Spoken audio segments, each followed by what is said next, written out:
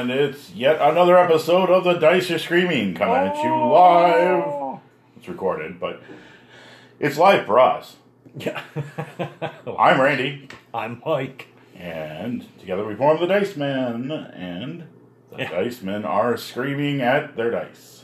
Wow. Well, we've little else to do since we are the single-serving microwavable haggis of gaming podcasts. It's a real thing. Look it up for the depressed Scotsman in your life. Oh. To be eaten in the dark while listening to Pink Floyd's Great Gig in the Sky alone. Yeah. Yeah, so it's been a pretty good week. I think spring has finally sprung, at least the first signs of it.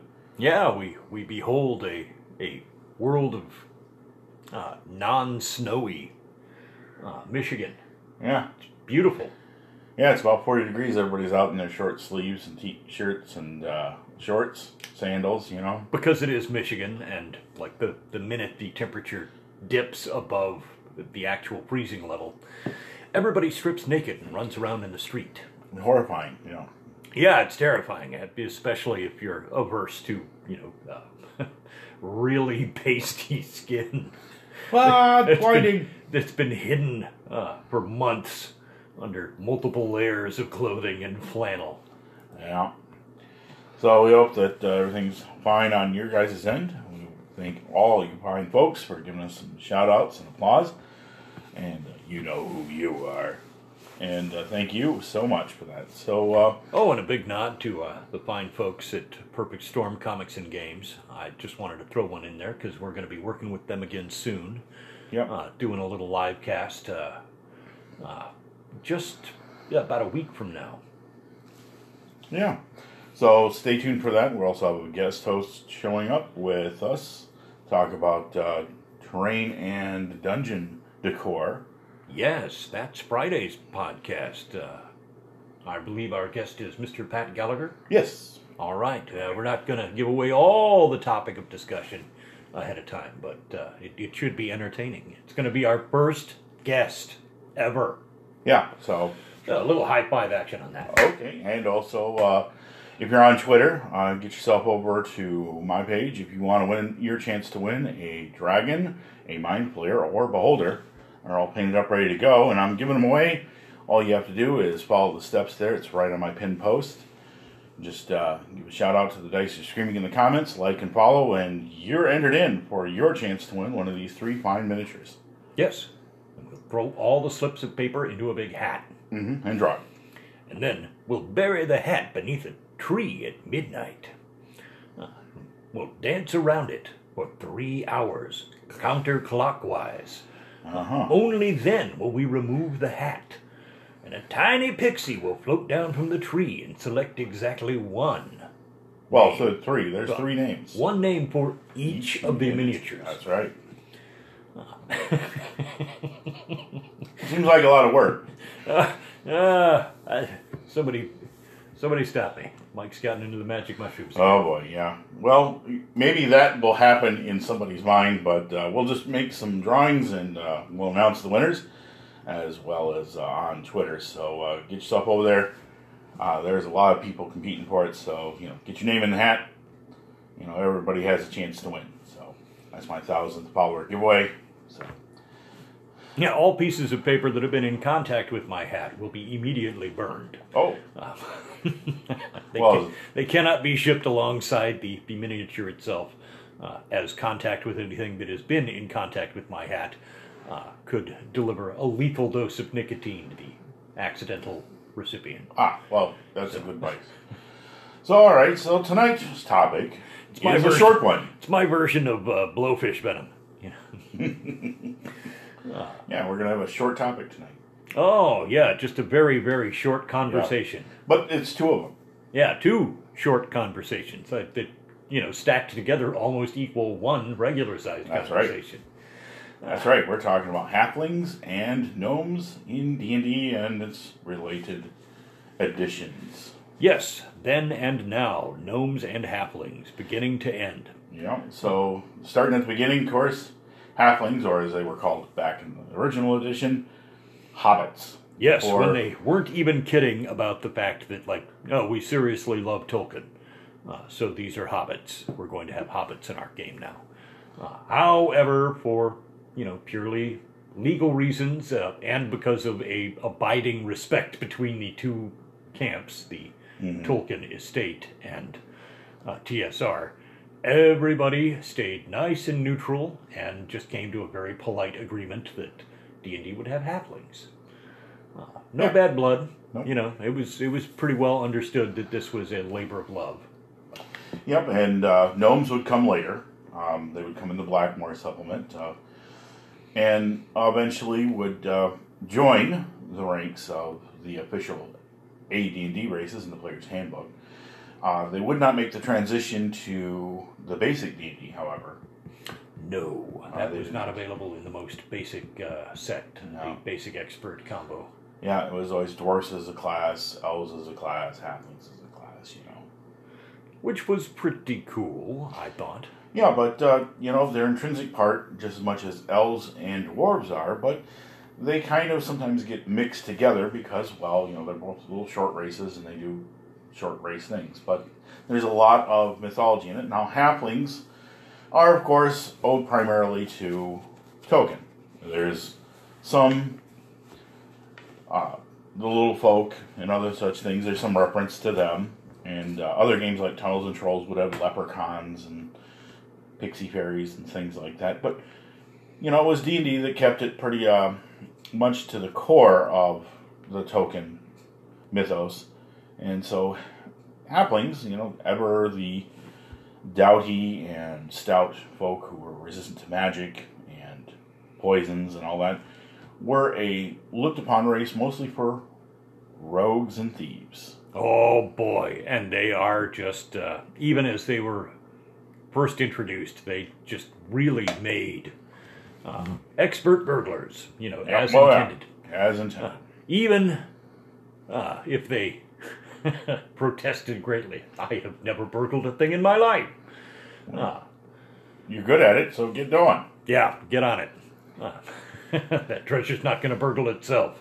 Yeah, and as the editions went on, they seen changes, but we're just going to talk about the core part first, and both races primarily were known as, as many of the demi-human races initially, they were primarily rogues.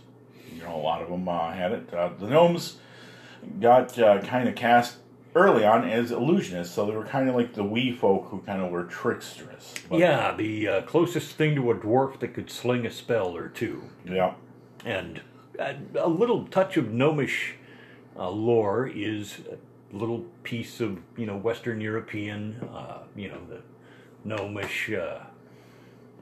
we have the cutesy lawn garden gnome type things, but there are widely varying versions of gnomes throughout European mythos. Some of them, dwelling in caves and, only coming out at night and, crafting beautiful things from the things of the earth. They're just a lot of... But magic and an affinity for it is tied to gnomes in a way that not so much for the dwarves. Right, and even though dwarves are renowned for their craftsmanship and their ability to make great, powerful magic items, gnomes, primarily through the deities and demigods Garl, Glittergold, and some of their follow-ups, they were also very closely tied with the animals of burrowing animals and other animals of the earth, like badgers and weasels. Yeah, much more surface level. Not the deepest dwelling, but down in the hills. Yep, so gnomes, had a specific affinity with small burrowing animals and critters, and, they kind of played a part, and they were different than dwarves. A lot of people claim that gnomes are just kind of like, they're shorter dwarves. Well, okay, fair enough, but at the same time, that's kind of the Germanic mythology mixed up between dwarves and gnomes, but they have a very diverse background in mythology, but it was halflings that first gave us the idea of, the little specialized burglar with, maybe a couple levels of fighter, multi-class, and that when the AD&D game fully got underway. They also had a little bit of druidism. Well, you get around to that 3rd edition, and honestly, here's a couple of things that the later editions did right by everybody, which was making it possible to use weapons based on finesse, which was using the dexterity attribute instead of raw strength, precision, delicacy, things like that. And all of a sudden, that comparatively still very dangerous rogue with a short sword, all of a sudden they are a menace. Yep. And they were able to carry their weight as flanking fighters in a combat. If you've got a halfling off to your side while your tank goes up and engages, woe betide to the foe that suddenly finds those short people, just creeping around the backside. Oh, my kidney! Oh! Well, yeah, it's a thing of beauty. Also with first edition, before we get into the thirds of it, first and second edition also with the addition of Dragonlance into the AD&D kind of lore or mythos, if you want to call it that, I guess.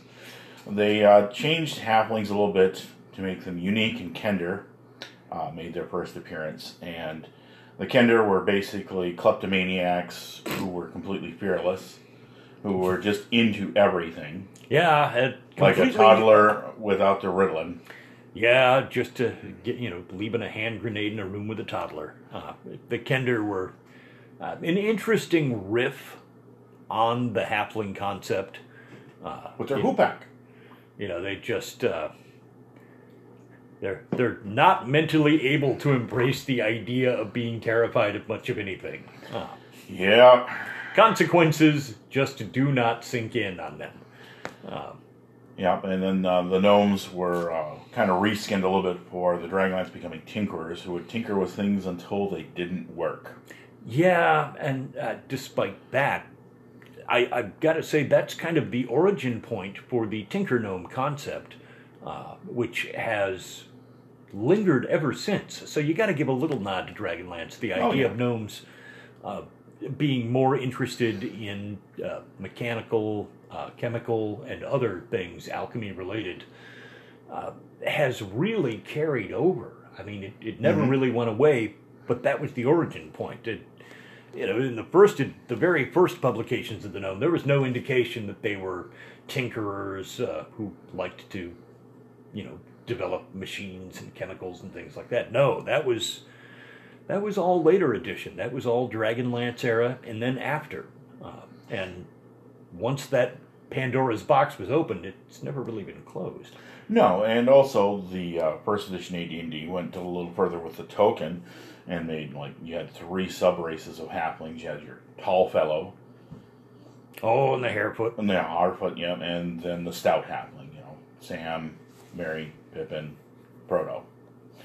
Your typical ones were the harefoot or the harefoots, and then, of course, the tall fellows having somewhat different racial abilities than typical halflings, more arboreal or woodsy, and then the stouts being a little bit more builders and burrowers and tunnel makers, which made them great tunnel rats for those long dungeon expeditions next to dwarves.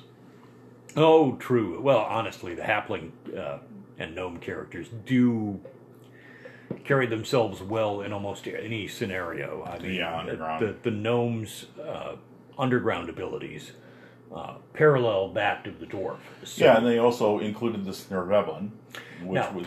Yes, first edition, not so much, but what was it, by the time the Unearthed Arcana had come out? Yep, Unearthed Arcana, yeah. The Deep Gnome, the Snerveblin. All of a sudden, you had a offshoot opportunity for a gnome variant with some radically different powers. Yeah, summoning earth elementals. That right out of the gate. There's one you want to keep a lid on as a DM, until they're higher level. Yeah, but that's how they evolved in the first editions, and then later the second and third would take them in new directions. And of course, there was kind of a mixed mash of genres. They kind of took a little bit of the Kender and mixed it with the Halfling, the Lightfoot, and all that for the Forgotten Realms and some of the other stuff. But they began to distance themselves from the more token-esque roots and try to grow them into their own characters and races that were kind of independent. And along comes some other campaigns like Dark Sun, which made them cannibal halflings. Ooh, they like to eat. Oh boy, yeah, they took that in a dark direction. It's just like, yeah, the non-stop appetite to the halfling is a thing to be feared. They invited you for dinner. Oh, really? They're nice folk. Yeah, but you're on the main course. Yeah, you are on the menu. So is everything else and everyone else. It's the Donner Party all over again. Yeah, they went in a dark direction. And Pathfinder is,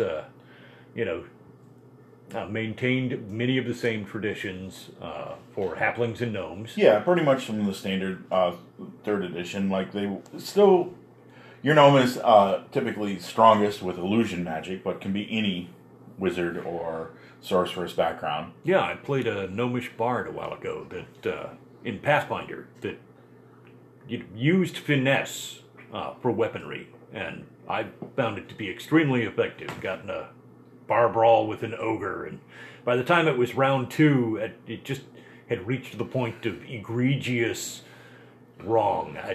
What I did to that ogre does not bear repeating. Yes, 4 crits later, and it's hobbling around begging for the little mean man to stop stabbing me. Yeah, that was not pretty. But no, they can be effective combatants, especially in the newer editions. So I would not encourage people to shy away from them, it kind of, to really bring a halfling fighter into the game, you did have to multi-class. You did definitely have to be like get a couple levels of rogue in there, back it up with a couple of levels of fighter, and keep moving back and forth. And sooner or later, you develop a combo that has, a goodly number of thieving abilities and that horrific flanking bonus. For the backstab. Yeah, that backstab damage. Tied into weapons backed up by fighter level skill and basic attack bonus. So maybe not as ferocious as a frontline fighter in terms of raw hit points and like right out of the gate damage. But if you play your cards right, even at a slightly lower average level, combining fighter power with roguish backstab is a fabulous combo. And, the other thing is that one of the penalties applied to all the bonuses they get of hiding and stealth, and also a lot of their skills and innate resistances, is the fact that they're in a world that's not really designed for them. There's a lot of bigger races. Even dwarves who are shorter still don't have much of a problem getting around or navigating places, or pulling up a stool or hitching themselves up to a bench. Yeah, I did not mind the level caps very much on the demi-human races, because the way I saw it as a player at the time, you got a lot of bang for your buck coming out of the gate at level 1. Okay, those resistances, those saving throw bonuses, if you want to hedge your bet in a brand new campaign, okay, say for instance you're going retro and you're playing old first edition. Oh yeah. Or even, second edition with some modest limits. Yeah. If you want to hedge your bet, be extremely useful to your party, have a strong chance of survival, and a wide variety of abilities that you can bring to the table, play one of the demi-humans. And I've spoken this way of dwarves and elves, but also, same is true of gnomes and halflings. If you just find the right niche in your party makeup, you can do remarkable things, and they make extremely satisfying characters with a high rate of survival, which was another key factor for me after a couple of human illusionists that bit the dust before making it, none of them made it to level 5.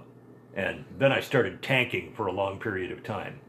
And it wasn't until much later that I started really getting the joy of the demi-humans, playing dwarven clerics and elven rogues and, halfling fighter thief combos and gnomish bard, just oddball stuff started being a lot more appealing when I got the hang of making the fullest use of all of those extra abilities. Yeah, and first edition and second edition, you were pretty heavily loaded right out the gate.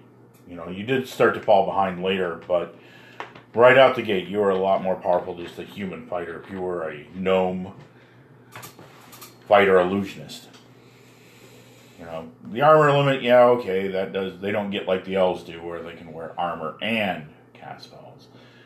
But, still, just saying, just that fighter, hit point bonus, and also their high constitution, their sturdy little skull. Yeah. Some SOBs, and they can take a lot of punishment, and they have a lot of saving throw resistances, even if the illusionist school isn't as powerful. Cunningly played, and also intrinsically thought out with things like phantom armor. Also, yes.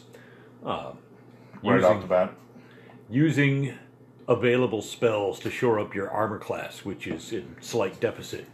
But if you're doing a Thief Illusionist split... Well, probably the most devious character combination. Yeah, your dex bonus is really your base armor class coming out of the gate. Now, getting your paws on some items of protection or bracers of defense, those really start to move you into the same realm as other player characters for armor class options.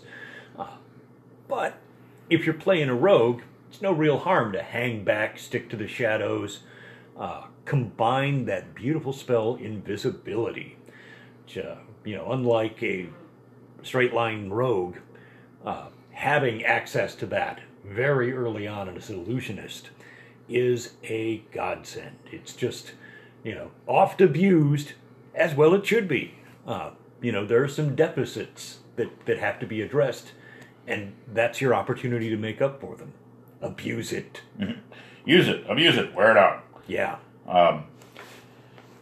There is a lot of things about people have against gnomes. Some people feel that they don't add anything to the campaign. They're just another short race. And halflings are kind of, as I was talking about, both the races share their same size category. The world's not really designed for them.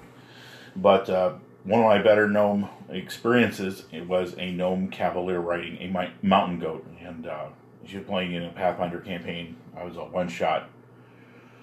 And boy, did that little cavalier just rock. Riding a little mountain goat. Wow. Yep, jumping across pits with it. My trained war goat. Yep. I forget what its name was, but it had a whole name for it. And a battle cry, but hey, Gnome Cavalier. Oh, bravo. That was a fun character, and not limited, normally Cavaliers, they can't bring their big old honking mounts in the middle of the dungeon because, the quarters are small. And dismounting, does kind of take away from your massive charge bonus, but, here you go, halfling on a war pony or a war dog in the dungeon. Cavalier in the same way can be used quite effectively, as well as... It does offer opportunities for mounted combat in narrower spaces. That is an interesting perspective. Another halfling paladin who could summon his mount. Oh, what was it? War dog. Oh, celestial war, half celestial war dog. Interesting. Yep, named Fido, spelled Phydeux. Like Fido Records. Mm-hmm. So, never sell halflings or gnomes short. All right. So that was a terrible one. Yeah. Don't give them a short shrift in your campaign. Yeah. Make sure that if you don't like gnomes, look at what Greyhawk did with gnomes. If you looked at Lost Caverns of Sojikant, the gnome enclave there is one of the few safe places you have right near the caverns, and they went into quite a bit of detail about what the gnomes knew, and even they knew things about the Lost Temple of Thrazdun, as you were there if you played that side one. It was one of your module lead-in moments. Yeah, the gnomes had a lot of lore in the area, and they were pretty much very doughty and almost unassailable in their small valley. Oh yeah, they were dug in like ticks. Yeah. So this was not an encampment that you just roused for the fun of it. If you want, you're better off negotiating a nice safe space to back out to, because Lost Caverns of Sakant, they're not a joke. No. It's one of the great ones. You need to move man. in. We should do a session where we pick apart that one. We will. Because it is just one of the great dungeon ecology moments where like it's just a place full of weird, horrible stuff. Yeah, it was kind of like the intro to D&D 1.5. It was kind of like that transition moment with a new monster manual and a lot of other additional it material. came with a booklet for all the crazy monsters they had packed into it. Plus, it was almost like an essential upgrade before the monster manual too. But yeah, it just nothing but raw creativity at work in there. It was a great module. But the World of Greyhawk went out of its way to put gnomes as a major player on the world stage. That they may, of course, been short, but they were often contributed to a lot of victories against evil. They were often allies of humans and elves, unlike the dwarves who were more stay away and more stoic. Little standoffish, more inclined to stick to their mountain realms, But the gnomes were highly social and could be found adjacent to like major communities of humans. As well as elves and and dwarves as well. They got along with almost everybody, and that's a big thing that should be taken in there. So gnomes and other burrowing mammals. That's right, other vermin. Besides good use for punting, gnomes actually play a good role in your campaign as the kind of social creatures, where elves are kind of aloof and removed from it all, and dwarves are kind of clannish and taciturn. Gnomes are a little bit more social, and much like halflings, they also present a kind of in-between several of the races. Gregarious and interested in trade, which lends itself to lots of opportunities. Oh, yeah. They pulled a lot of nice things out of those hills.